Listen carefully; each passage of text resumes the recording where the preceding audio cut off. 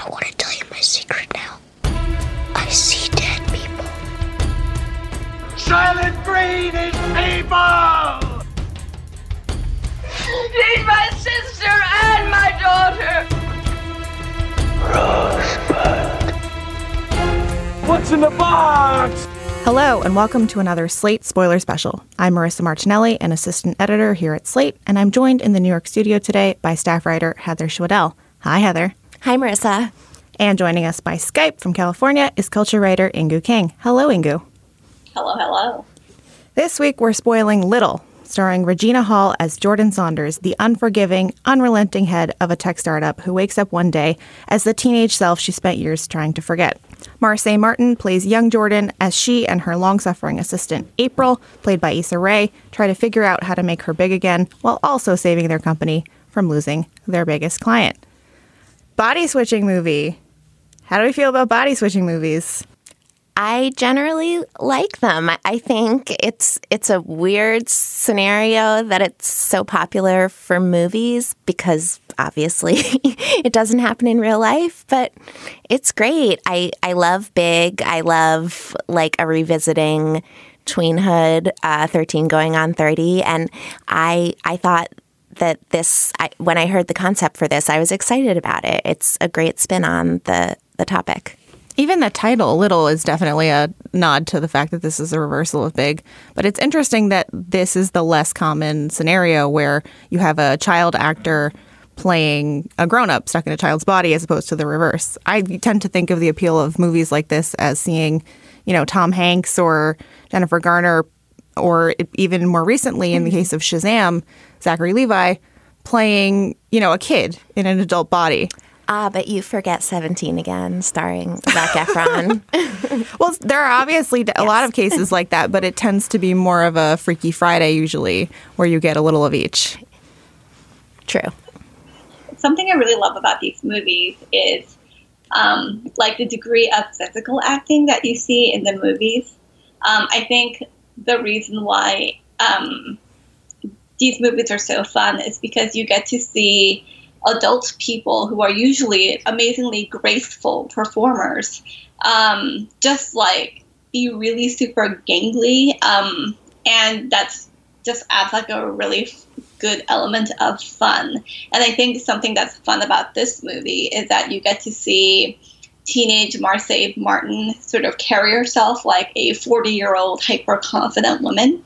And that was something that actually ended up being like a really great element of this. Yeah, and Marsai Martin and Issa Rae have a great chemistry in this movie. So Issa Rae plays April, who is the assistant to Regina Hall. And Regina Hall is basically a nightmare boss. She is way beyond Devil Wears Prada.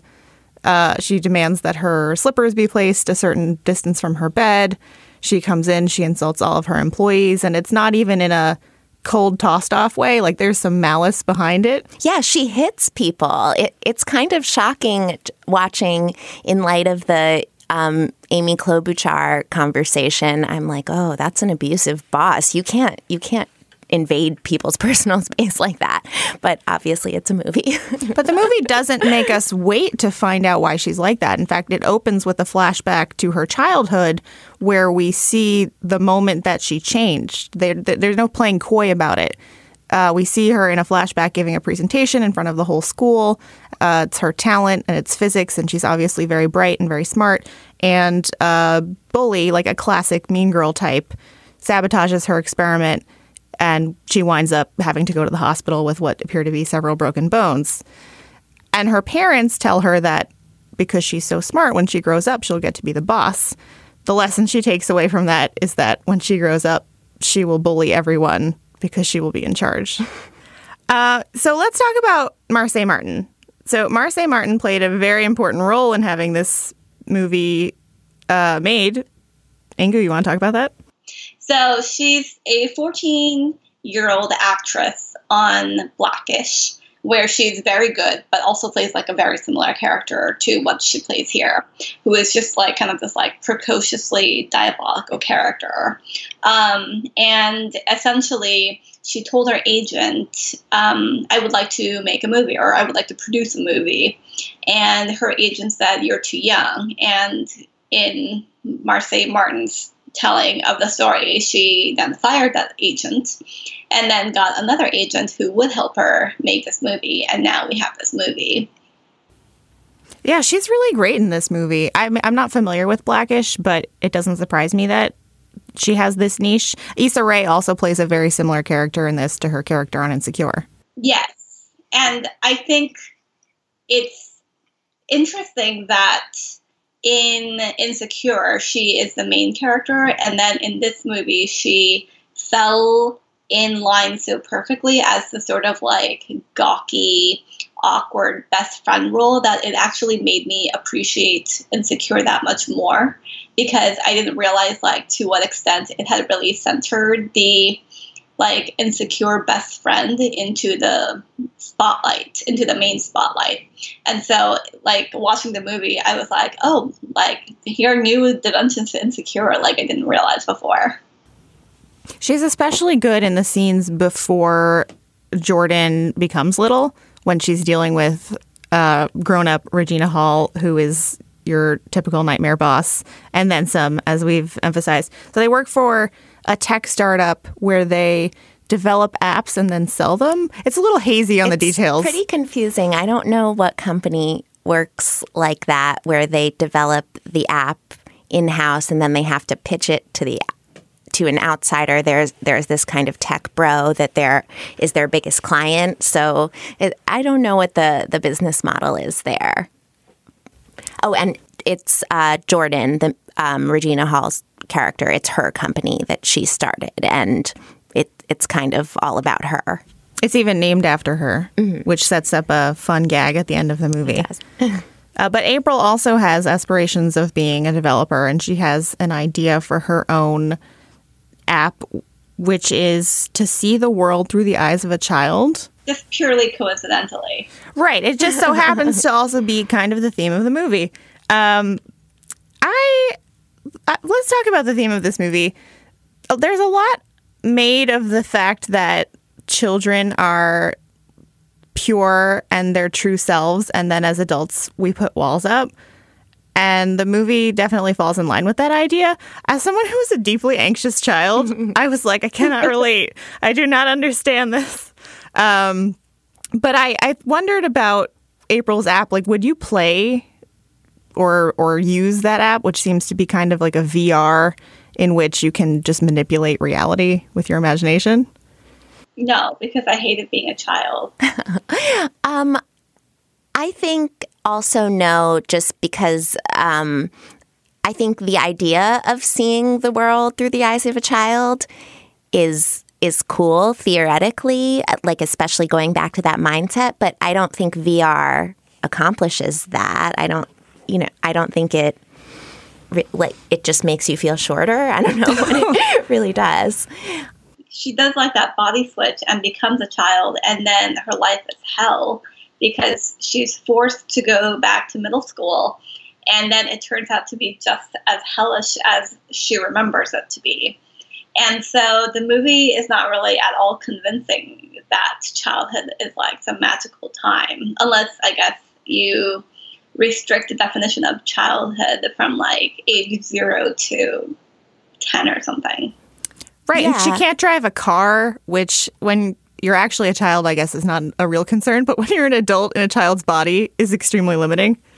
Yeah, I think the movie lacks that moment where she realizes the value of childhood, which is fine, but it kind of muddles the message. That doesn't become the moral of the movie, really. We do get fun scenes, though. For example, we have Rachel Dratch guest starring as a social worker. Services. She's only in the movie very briefly. She basically has one scene in which she shows up and says, I heard that there is a child here who's being neglected. And of course, it's Jordan who doesn't need supervision because she's actually an adult, but April has to pose as her aunt, and she has to enroll her in school.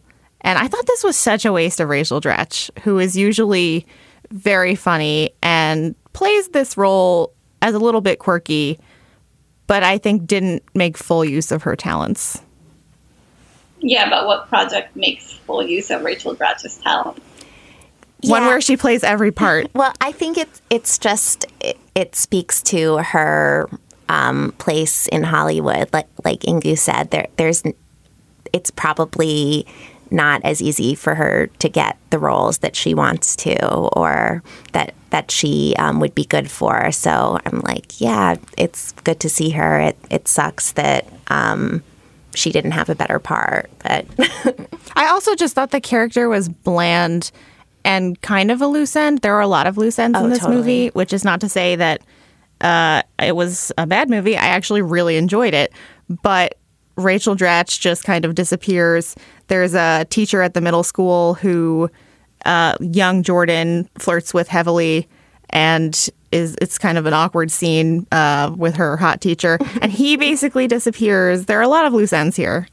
Oh, yeah. And just the whole thing with everyone pretending that the child version of Jordan is her daughter. So then a lot of people think she has a daughter, and maybe she also has an uncle, and Issa Rae is the aunt. I don't think they really solve for that. Like, oh, never mind, we were all lying and that child died. Like, theoretically, Rachel Dratch should come back and be like, that child disappeared. Like, you're arrested for murder.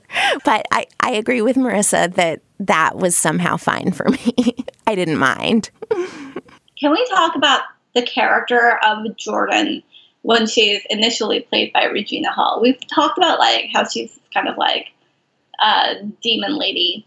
But I really want to talk about her apartment. Oh, yes, I love the apartment. The apartment is one of those like rom-com, like gigantic apartments, I guess.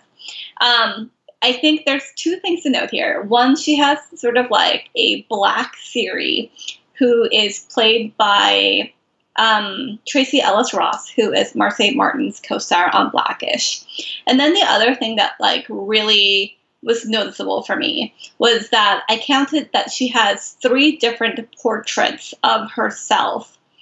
And I just basically want to say that I hope like the trope of like signaling that a character is bad or evil because they have a painting of themselves in their own house. I hope this trope never dies because I really loved all 3 of those. Oh, okay. I'm glad you liked it because I was about to say, no, don't say you hate that trope. I love it.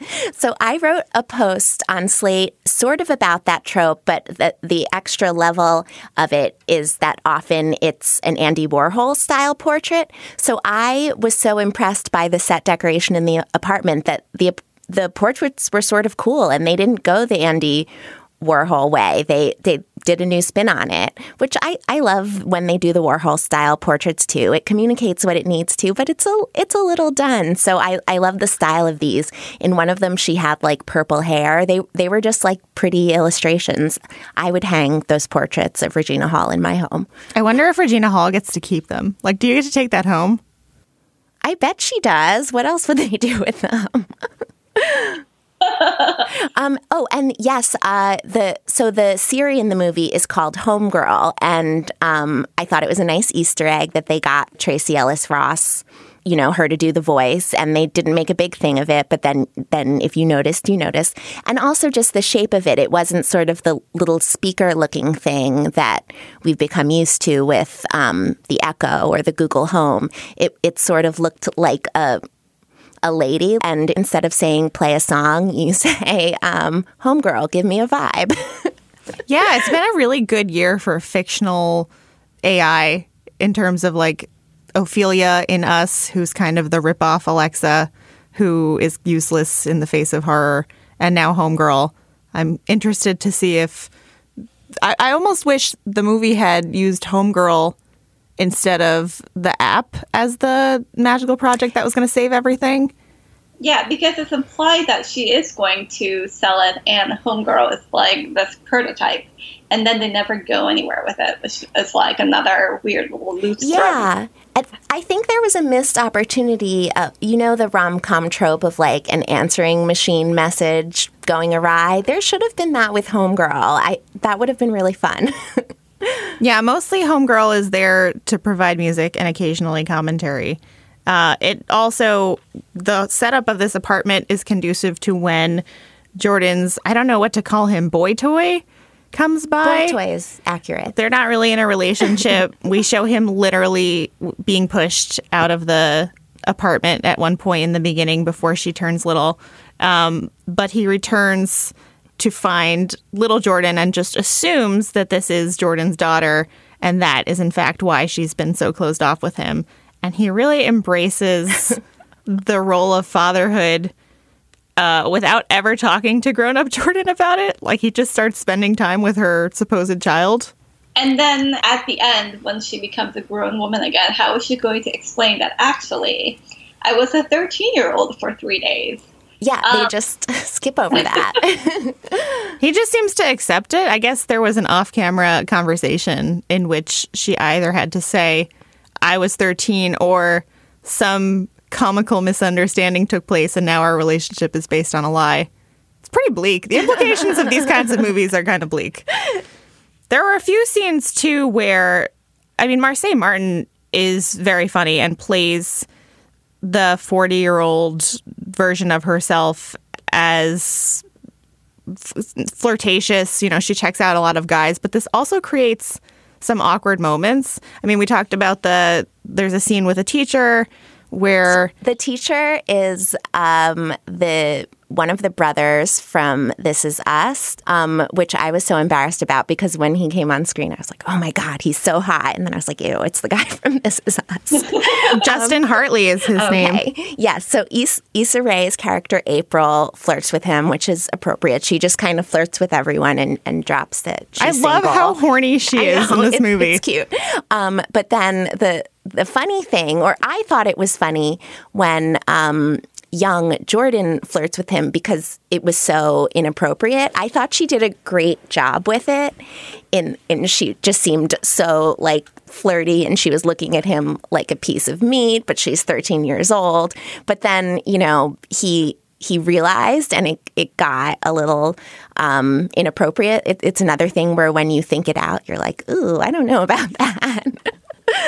I think one of the times when I most appreciated Marsai Martin's performance in this movie is when she is sort of like salivating after these grown men. On the one hand, like gross, but like on the other hand, I was so impressed by her ability to channel this like, I'm a strong broad and I want me a piece of that. Like that type of like very like mature sexuality for a 13 or 14-year-old to embody. I thought that was like very impressive. I thought so too, because I think, you know, at that age, do you even understand what you're going for? Like it could be just such a, I don't know, caricature. And I really saw that in, I just remember this smile and batting her lashes look she gave to the teacher. And I was like, same, yes.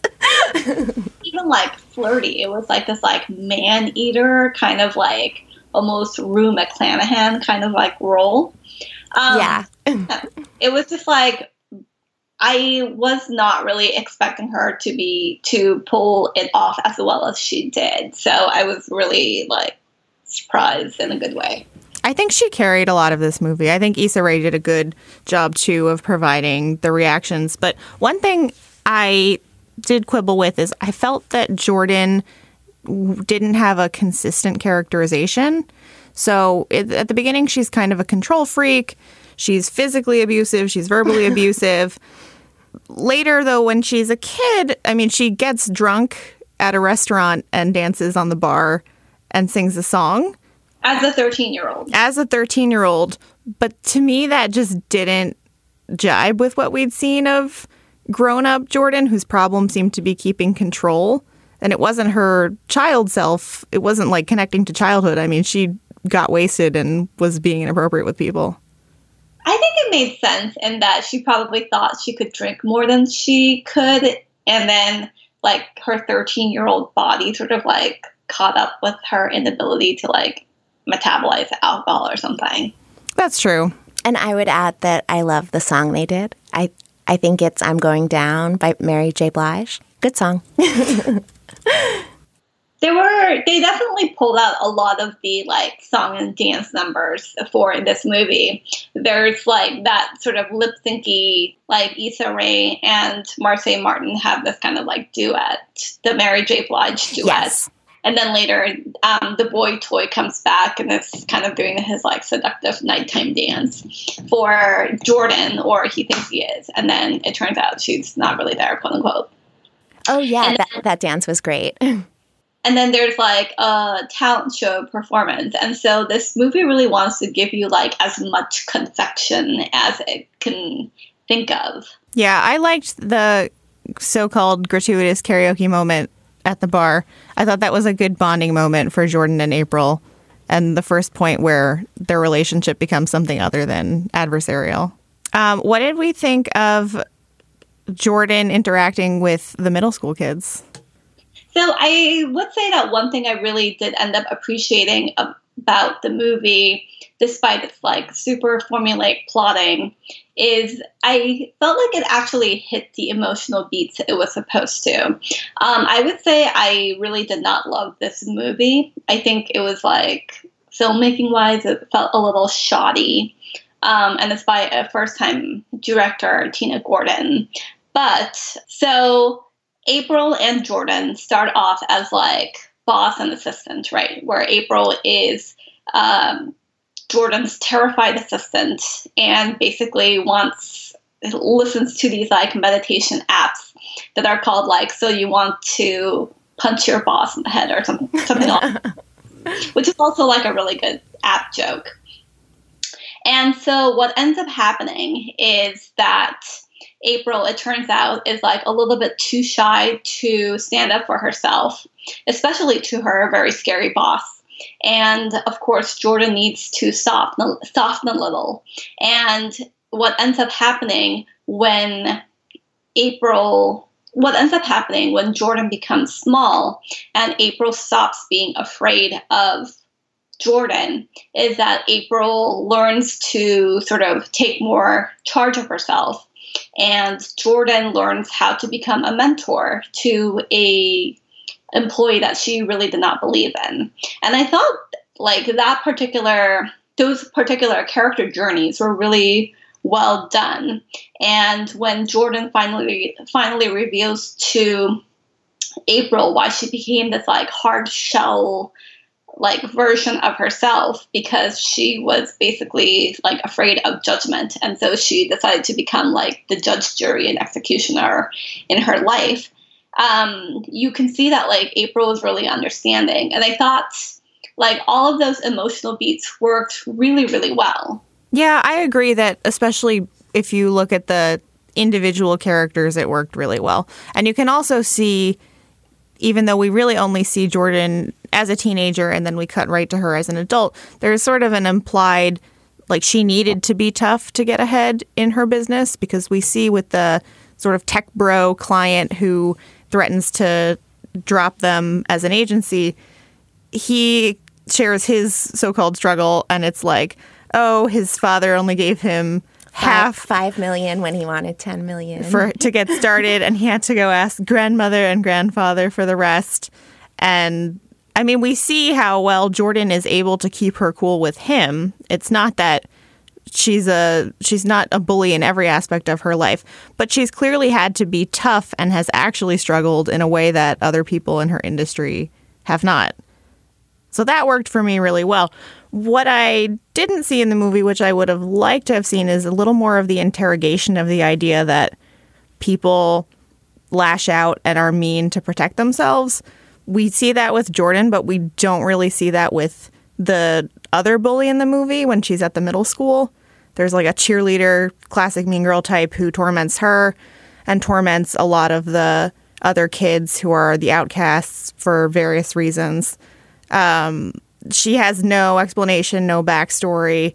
There's never really a moment where the two of them have an actual conversation. She's kind of just used for plot purposes. And so I wish the movie had stretched it a little further to just explain that character to me. Like, she's just mean for the sake of being mean, but the whole movie is about a mean woman who became mean for good reasons. Not good reasons, but understandable reasons. I feel like it's implied that, like, that mean girl will one day also realize what she did. I think the thing that I really wanted a little bit more from the movie in terms of character development was, I feel like they sort of tiptoe around this idea that, like, not only do they feel this pressure to become, like, a strong woman, but, like, a strong Black woman. And this idea that, like, if you're supposed to sort of, like, embody this role, then there are trade-offs that you might not anticipate, like becoming harder or more brittle than you want to be, or that you ever thought you would be. And I feel like they kept sort of like dancing around the idea, but then they never actually got into it. And so that for me was a little disappointing.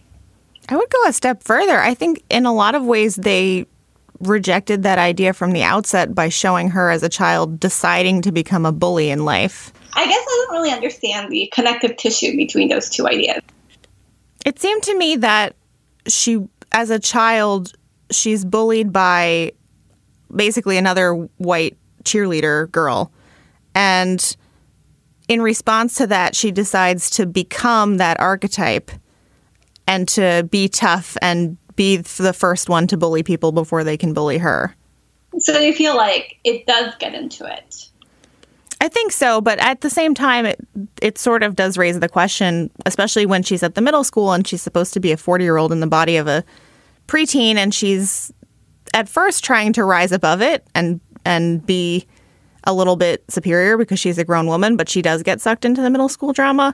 Like, at no point does the movie really ask itself, why are these teen bullies the way that they are already?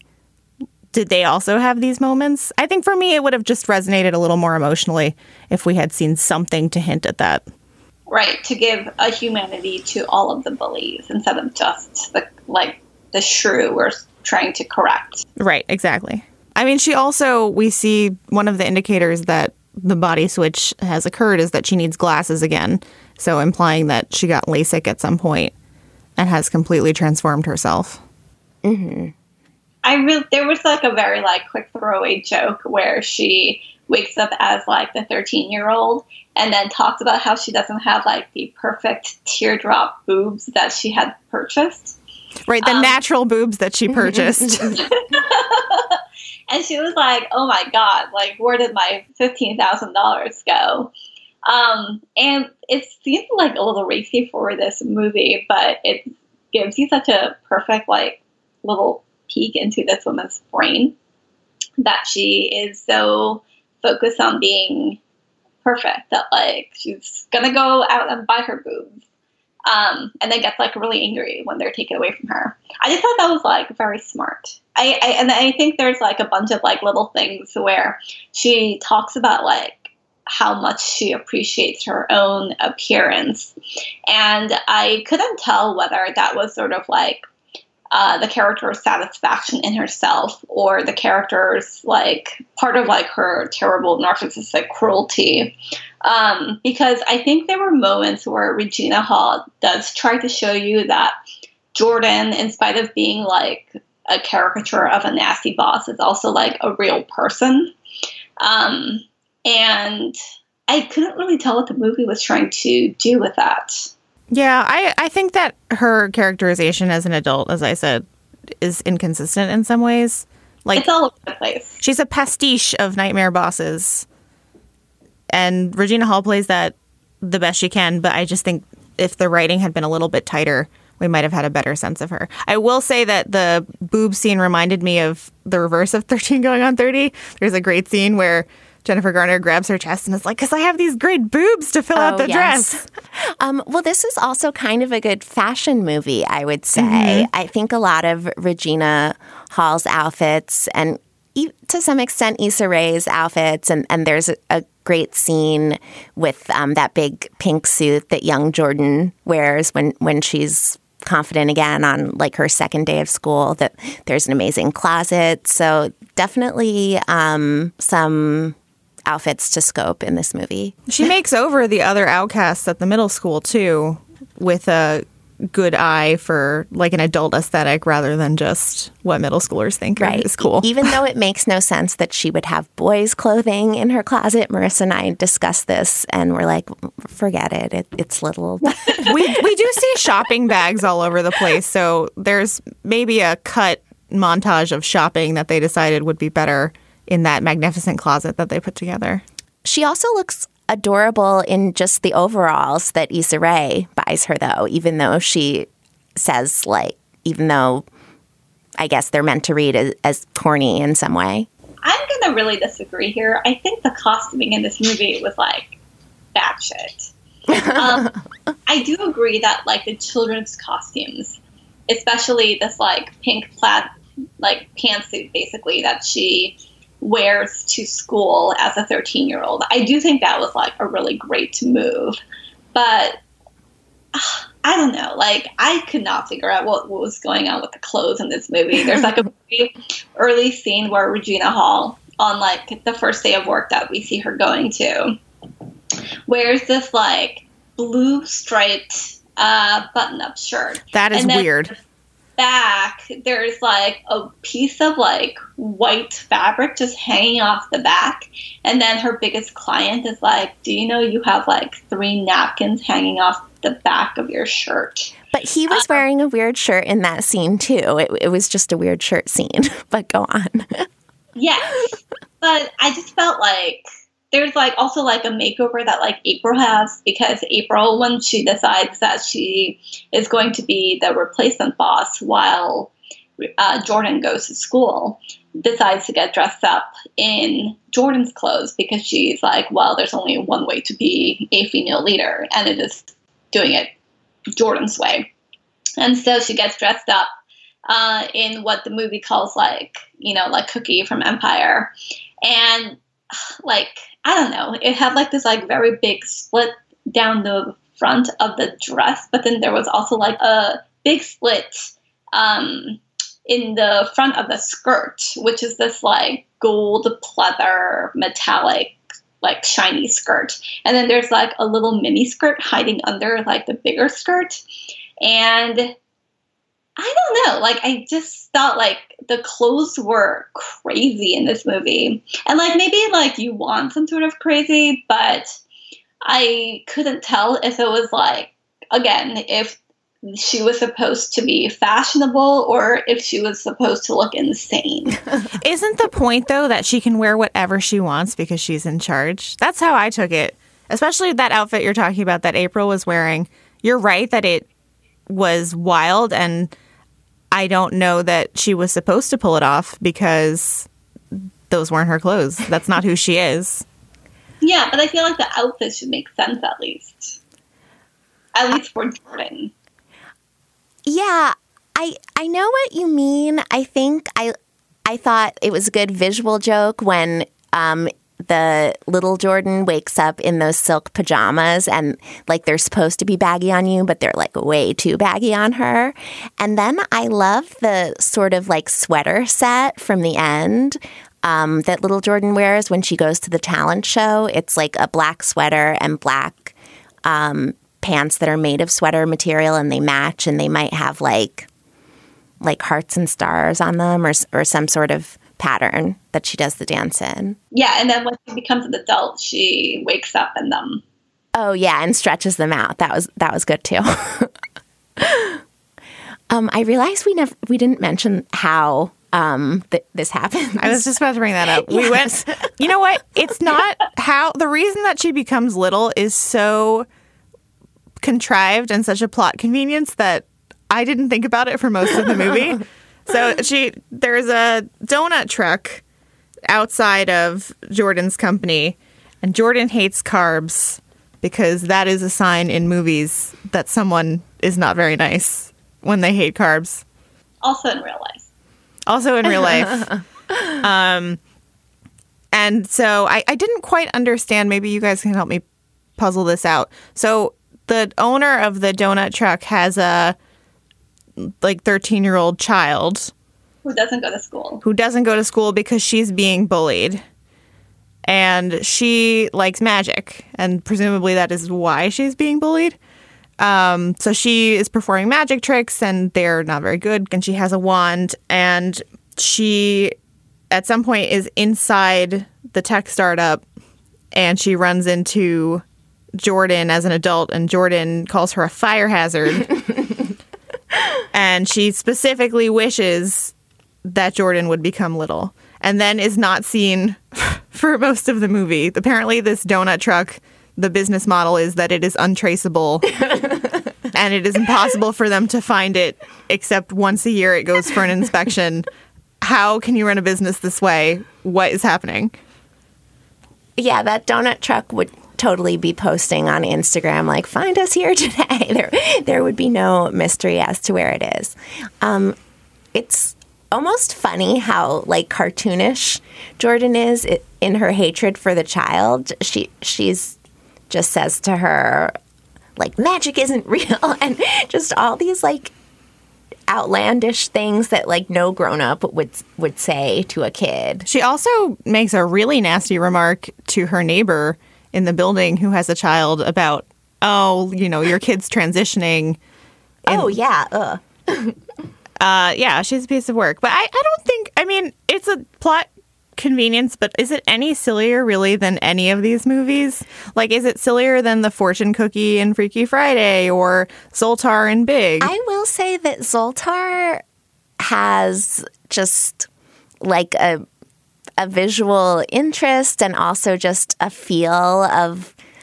I prefer Zoltar to the little girl with the wand.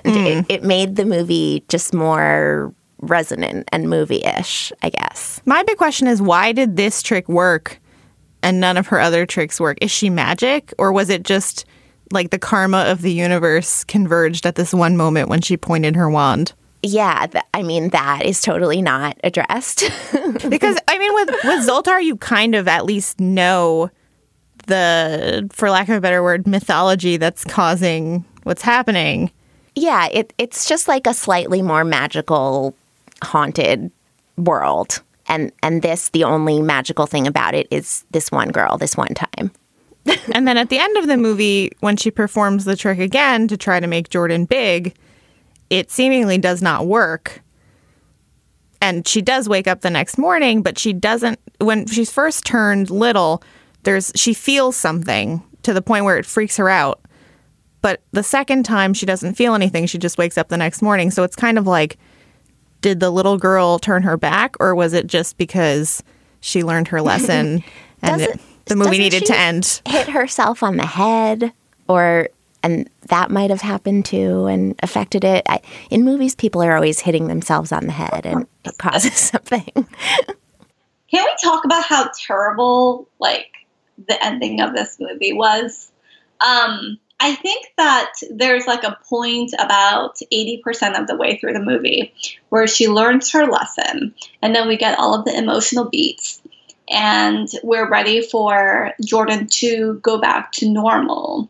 And then the movie just keeps dragging and dragging out the ending to the point where there were, like, 3 different scenes that could have been the ending of the movie. Mm-hmm. Yeah. I also had that feeling of like, okay, credits are going to roll. Wait, nope, we're not done. Where do you think it should have ended, Ingu? So if this movie was going to hew perfectly to formula, there was a scene where April with her pitch was going to save the company. And basically the client is like, wow, that was amazing. Mm-hmm. And then everyone has a happy ending. And instead, it psychs you out. So then the client, like, doesn't even bother to listen to the pitch, walks out, and then you think the company is imperiled, and all of that was for nothing. And then you get this, like, weird little epilogue where essentially Jordan has finally sold that idea. By herself, doesn't tell anyone in the company. And then she yells at everyone to come out to the parking lot or whatever, like the entryway to the building. And then she essentially like says, I have saved this company, and then add the word and associates to the name of the company. So it's like her name and then and associates. But then you get like this weird joke about how she adds the words associates in like a little tiny circle in her logo. And so I guess the joke is that like she has changed like 2% of herself and not like 50% of herself. And so it like basically really undoes like all of this emotional satisfaction that the movie goes for. I would agree with all of that. And I would add also that April does undergo a little emotional journey of her own. Oh, we skip 3 months at some point, right? Right. There is a time jump in that time. But so after her pitch is rejected at the meeting, which was, I thought, actually kind of a fun twist on the classic like rom-com work plot where it's thematically tied in. Because you expect when April says, oh, seeing the world through the eyes of a child, and you're like, oh, that's the theme of the movie. You think it's going to be resolved. I mean, Isn't It Romantic just did this in a very on-the-nose way about making parking garages pretty. Go check out that other spoiler special. But I thought that was a fun twist. And then April says she's going to pitch the idea 16 more times or something like that, echoing something that Jordan had said earlier about her own persistence. And then you're right. It jumps in time and all of a sudden it's like, oh, well, we sold the thing. Also, April has a boyfriend now. Also, the movie's ending. There was a guy at work that she had been flirting with kind of the whole time and was too wimpy to say anything to. And we see them kiss at the end as if they've been together for a while, like a routine kiss. But we don't find out, what happened there. No, we don't see her take her power and actually go for it. The same thing with selling the app. Like, it's all off. It's in that time jump that we don't see. Right. I think I'll defend the and associates joke a little bit. I don't think it undoes the whole movie. I think it's funny. It's certainly not a big laugh in our theater. I think it's funny, but it ultimately just does a disservice to the movie. I thought the thing that was like after that, how she also brings a donut truck to celebrate with the employees, and then the middle school kids come and the fairy girl comes and they all like dance together. Like that was a little corny to see at the end. She likes carbs now, Ingu. Surely that counts for more than a 2% personality change.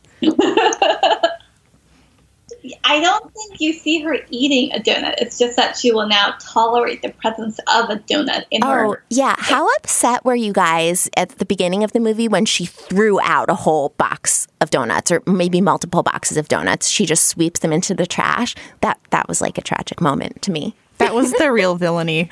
It was. No donuts were harmed in the making of this film. And I guess we didn't talk about her middle school friends that much. Should we? Is there a lot to say about them? I thought they were really underdeveloped, which is maybe necessary to sell Marseille as the adult. Like, how much acting can they really do when they're supposed to be ordinary kids? Mm-hmm. I thought they were all good. One of them has a stutter, but not when he sings. I mean, this is like probably too much of a nitpick, but the idea that them performing in the talent show would change everything and show everyone that they are cool and they will have friends. Like, what was that? I don't know that the movie was trying to say that. I thought they were performing in the talent show like they thought they would become cool, but the movie never really accepted that as reality. It was more they were having fun, and then Jordan was like, no, you cannot do this. But it's why social would they suicide. even think that? I don't know. They're kids. I really enjoyed this movie, but there's a lot of hand waving involved to make it work. So the thing with the kids is that I think it's actually very smart for this like 38-year-old woman to be forced to go back to middle school to be humiliated back into being like a decent person, even though that whole thing did not work out for her when she was 13 and actually turned her evil. But it's the second time that you take the medicine that it works, right? So she goes back to her old middle school, and she goes to the cafeteria where she has to find a seat. And there's this whole thing where she goes into the cafeteria. She has like her Birkin bag, like in like the crook of her elbow. And she's like hyper confident that none of these kids are going to get to her. And then she tries to sit somewhere in like at any lunch table, and essentially ends up like being completely laughed at because a bunch of kids have been tossing straws into her hair, which she did not know. So they're all laughing at her. And eventually she ends up at the losers table, who are the only nice kids, and they become her friend. And essentially she decides that even though they seem determined to humiliate themselves in front of the rest of the school, she is going to give them a makeover so that they will become more popular. It was like a little bit sad to me that like the moral of that portion of the movie was like, if you have enough money to look good on Instagram, then like you will become popular. Because, but they weren't happy, Ingu. Much like the people who don't eat carbs. It was like, it was all false social media nonsense. I feel like the movie definitely refuted that idea. Like, they looked cool and they had followers on social, but the movie doesn't accept that that's like an okay way to be. But how are their problems solved then? Is it through just Jordan's dance at the talent show, or they do seem happier by the end of the movie? I think fashion, their makeovers were a part of that. Yes, and I do think that the point with the school talent show was that Jordan thought that whatever they were going to do was like going to be really idiotic, and then it turned out like the loser kids were like slightly cooler than what Jordan thought they were going to do. Mm-hmm. And so it ended up being that Jordan had wildly miscalculated based on her own projections of her nerdy teenage self what these kids were going to do, when in fact, like, they're actually not as big a loser as she had thought. That's interesting, because that's like the redemption of her own middle school performance, in which she actually did have a very cool talent, or she had a cool knowledge of physics, I should say, because I don't think she can rightfully be responsible for what she actually did. And so in an alternate universe, if that had gone well, she would have been cool if a bully had not sabotaged her.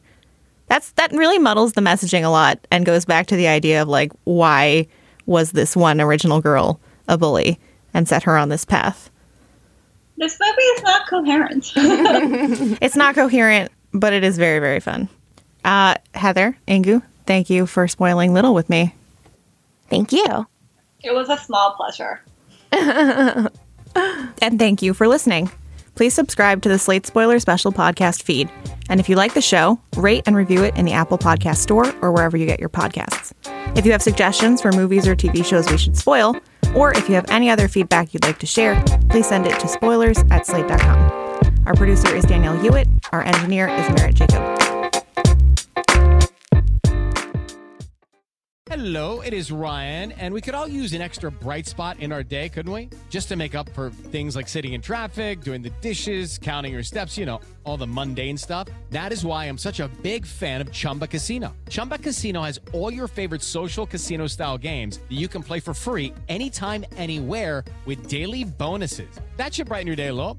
Actually, a lot. So sign up now at ChumbaCasino.com. That's ChumbaCasino.com. No purchase necessary. VGW Group. Void where prohibited by law. See terms and conditions. 18+.